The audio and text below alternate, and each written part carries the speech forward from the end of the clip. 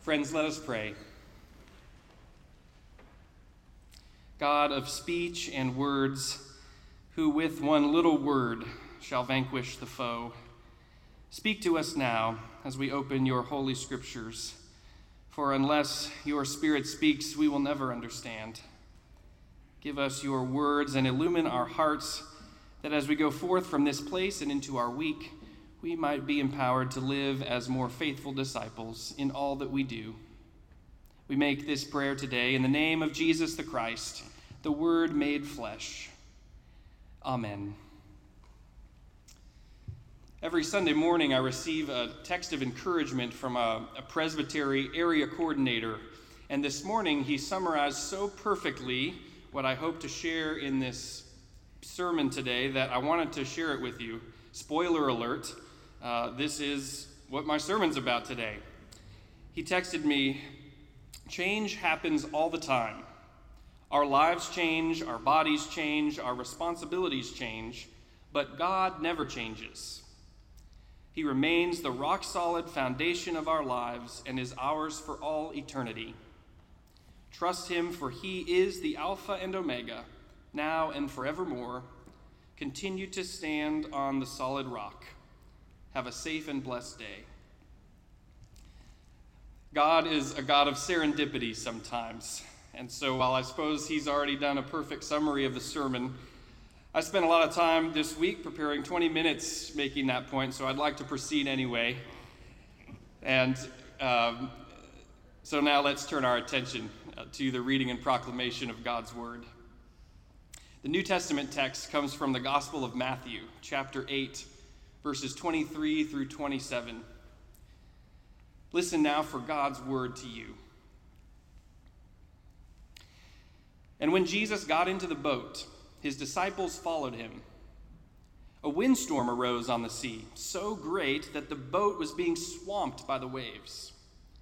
But Jesus was asleep. And they went and woke him, saying, "Lord, save us, we are perishing." And he said to them, "Why are you so afraid, you of little faith?" And then he got up and rebuked the wind and the sea, and there was a dead calm. They were amazed, saying, "What sort of man is this? Even the winds and the sea obey him." And our psalm text today comes from Psalm 90. I invite you once again to listen for the word of the Lord. Lord, you have been our dwelling place in all generations. Before the mountains were brought forth, or ever you had formed the earth and the world, from everlasting to everlasting, you are God. You turn us back to dust and say, "Turn back, you mortals. For 1,000 years in your sight are like yesterday when it is past, or like a watch in the night. You sweep them away. They are like a dream, like grass that is renewed in the morning. In the morning it flourishes and is renewed. In the evening it fades and withers. For we are consumed by your anger. By your wrath we are overwhelmed. You have set our iniquities before you, our secret sins in light of your countenance. For all our days pass away under your wrath. Our years come to an end like a sigh. The days of our life are 70 years, or perhaps 80 if we are strong. Even then, their span is only toil and trouble. They are soon gone, and we fly away. Who considers the power of your anger? Your wrath is as great as the fear that is due you. So teach us to count our days, that we may gain a wise heart. Turn, O Lord, how long? Have compassion on your servants. Satisfy us in the morning with your steadfast love, so that we may rejoice and be glad all our days. Make us glad as many days as you have afflicted us, and as many years as we have seen evil. Let your work be manifest to your servants, and your glorious power to your children. Let the favor of the Lord our God be upon us, and prosper for us the work of our hands. Oh, prosper the work of our hands. Friends, this is the word of the Lord. Thanks be to God. My grandfather was an aeronautical engineer for his career and spent a lot of time designing airplane wings.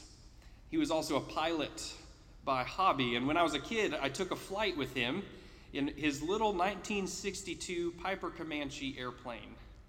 And during the descent, we passed through some dark clouds and encountered some terrible turbulence. Luckily, we landed just fine, but I was nauseous and horrified, and thus my fear of flying was born, which I might add has proven very inconvenient when your wife's family lives in South Africa. Turbulence is a curious thing, actually.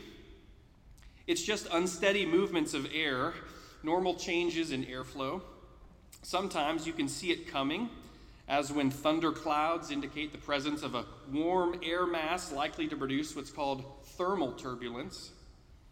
Sometimes you can't see it coming, as when two clear jet streams going at different speeds collide and produce clear air turbulence with no visible warning.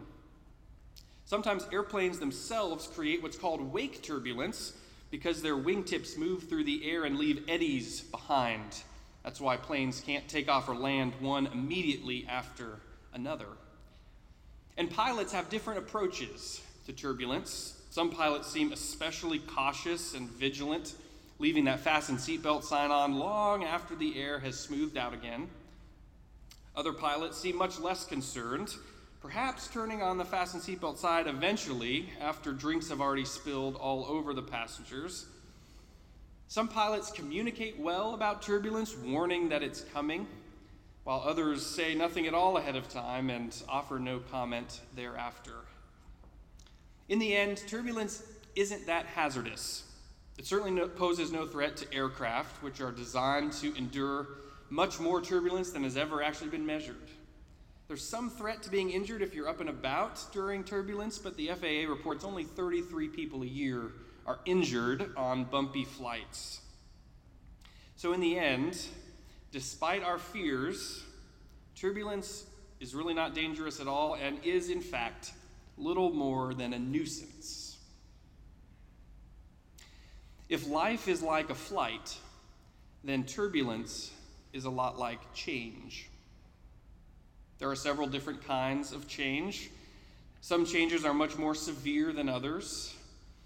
Sometimes you can see change coming, as when our parents' cognitive decline begins or when we prepare for retirement. Sometimes change surprises us out of the blue, when a loved one gets a diagnosis or when we get laid off. Change is not usually continuous, but when it does come, it's terribly disruptive, and it throws us out of our rhythms and our routines.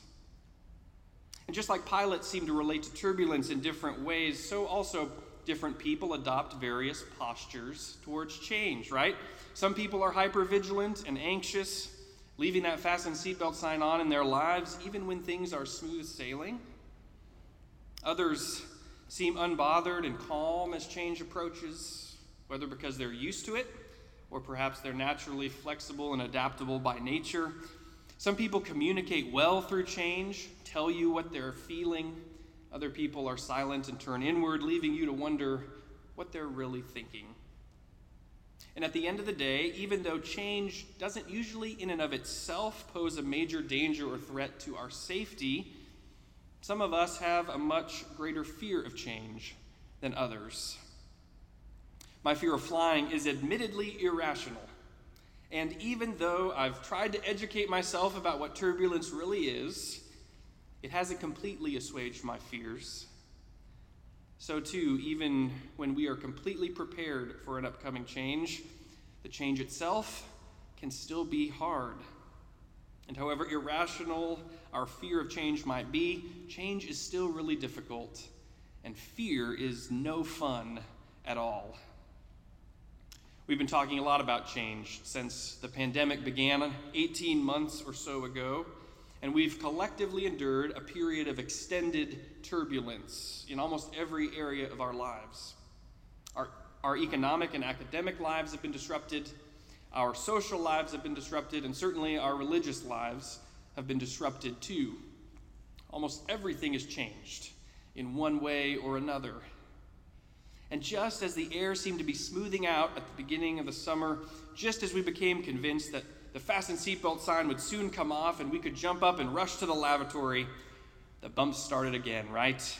Restrictions and cautions reemerged, hospitalizations have surged, and the outlook seems bleak again. And people's varying approaches to change are on display, with some folks remaining obediently in their seats with their seatbelts securely fastened, while others are defiantly up and about, moving around the cabin. People respond to life's stressors in a myriad of ways.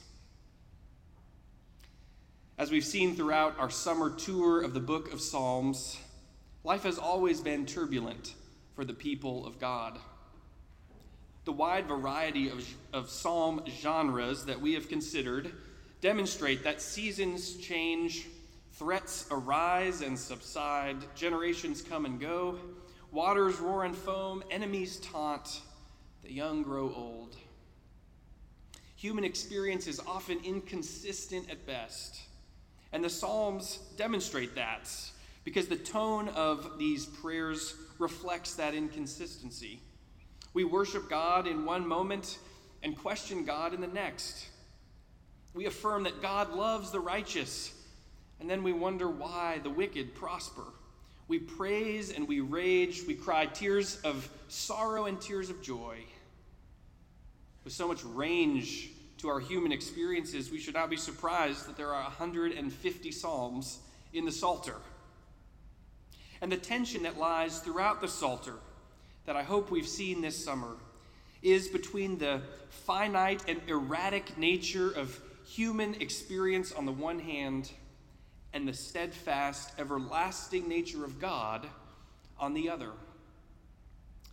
When we're caught up in a volatile season of transition or loss, it's easy to forget that beneath the stormy sea, beneath the shifting sand lies the Lord of creation, the firm foundation of our faith, the jet stream that propels us forward, our Lord and God, who never changes. The psalmists move back and forth within this tension between these two realities. They flail in the storms for a while and then find their way back to the dock and harbor of God's love and faithfulness. Today's psalm, Psalm 90, seems especially aware of this tension between the ever-changing human experience and our never-changing God. But this psalmist doesn't seem to be in the thick of the fray at the time of writing. This psalmist is much more contemplative and introspective, unlike some of the other more bombastic and abrasive psalmists we've met this summer who are right in the thick of things. This psalmist strikes me as someone who's lived through a lot of change, gained a lot of perspective, and has learned that the best way to navigate the changing seasons of our life is to focus on what does not change, the God of our salvation. From everlasting to everlasting, you are God, he prays. 1,000 years in your sight are like yesterday when it's past.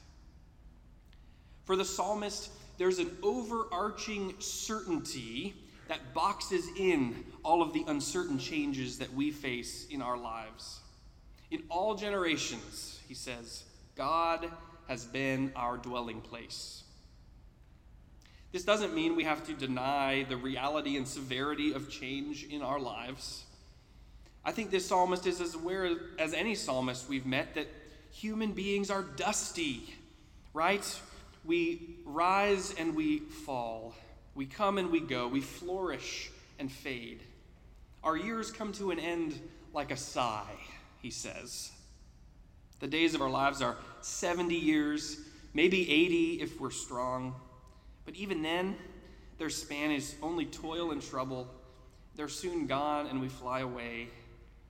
This psalmist understands the challenges associated with change. I imagine him to be a kind of wise sage type, a figure maybe something like Gandalf the Grey from the Lord of the Rings, someone who speaks slowly while gazing off into the distance, blowing smoke rings from his pipe, reflecting on life. Gandalf once said, "All we have to decide is what to do with the time we're given." And the psalmist ultimately reaches the same conclusion in verse 12 when he prays, "Lord, teach us to number our days, that we may gain a wise heart." We may not like dealing with change, but ultimately, there's much wisdom in knowing that since our time in this life is not infinite, ultimately everything will change. The only thing that does not change is our God. And so turning to God in times of change provides the stability that we need. Holding on to God's promises is kind of like holding on to those silver bars when we're standing on a bus that's stopping and starting a lot. It helps us keep our balance. And in a world where change is everywhere around us, it is only in the unchanging love of God that we can truly find our rest. It seemed fitting to end our series on the Psalms with this psalm because as we transition into fall, change remains everywhere we look. The same is true also here at the church. By the time we all feel safe to fill this sanctuary again, we will have lost countless beloved members who have passed from this life into the next since the time we last gathered. Next week, we'll say goodbye to Pastor Bill, who has helped see us through a number of changes. Brianna's away now for many months on parental leave, and we must respect her time with her family. And today we give thanks for the ministries of 5 wonderful staff who have served many, many faithful years in our midst in all sorts of important capacities. There's lots of change happening. And as our ministries move into the fall and as the uncertainties of the pandemic continue to weigh on us, we have to proceed without the gifts of wisdom and knowledge and leadership all of these folks have provided us. And it may feel that with each goodbye, the storm clouds on the horizon grow darker. It may feel like with each goodbye, things will never be the same. And I suppose in certain ways, they never will. I think it's important to name and acknowledge the sadness and angst that we sometimes feel in the midst of so much change. But my friends, the good news is that since God doesn't change, neither does the heart and soul of our church. The mission to which God has called us to proclaim the gospel and to embody the kingdom of God remains unchanged. Different leaders come and go, and each bring unique gifts and ideas about how to pursue that mission well, but the mission itself endures from generation to generation. It's true that we will need to continue to adapt. But the pandemic has already shown us that we're a congregation that can accommodate change, and that should be encouraging to all of us. New staff requires adjustment to new styles and priorities and vision. It's true. And there's much to be excited about at our church, which you'll hear a lot more about in the weeks ahead. But in the end, through the old and into the new, all of us together continue to strive toward the same goals we always have. We continue to serve the same Lord Jesus Christ, who, as the scripture says, is the same yesterday, today, and forever. In our New Testament text, the disciples are cruising along in their boat to cross the lake, just like they always do whenever they need to get to the other side. But as the storm begins to brew, their routine journey changes, and they begin to be afraid as the waters rise and as the waves crash. But their faith instincts serve them well. They come to Jesus Christ, and they urge him to come to their aid. Jesus, remarkably, was sleeping through all of this. And I don't know about you, but when I'm anxious about something, I don't sleep very well. So I take Jesus' sleeping in this text to mean that there really wasn't much to be afraid of at all. And Jesus, of course, calmly pushes back the storm and guides their vessel through the waters. And in the end, the storm, like turbulence, was little more than a nuisance. The coping mechanism I've developed over the years for bumpy flights is when the turbulence starts, I close my eyes and I try to picture Jesus calming the air outside the plane, just as he calms the water on the lake in our text. And I pretend like I'm asleep, as unbothered and unanxious as Jesus was on that water passage. It's a fake it till you make it tactic, I'll admit, but it's amazing how focusing on Jesus really can calm your fears. So friends, in the midst of this season of change in our church and throughout all of our lives, let us never forget what does not change, or rather who does not change. Let us remember every morning that the steadfast love of the Lord endures forever.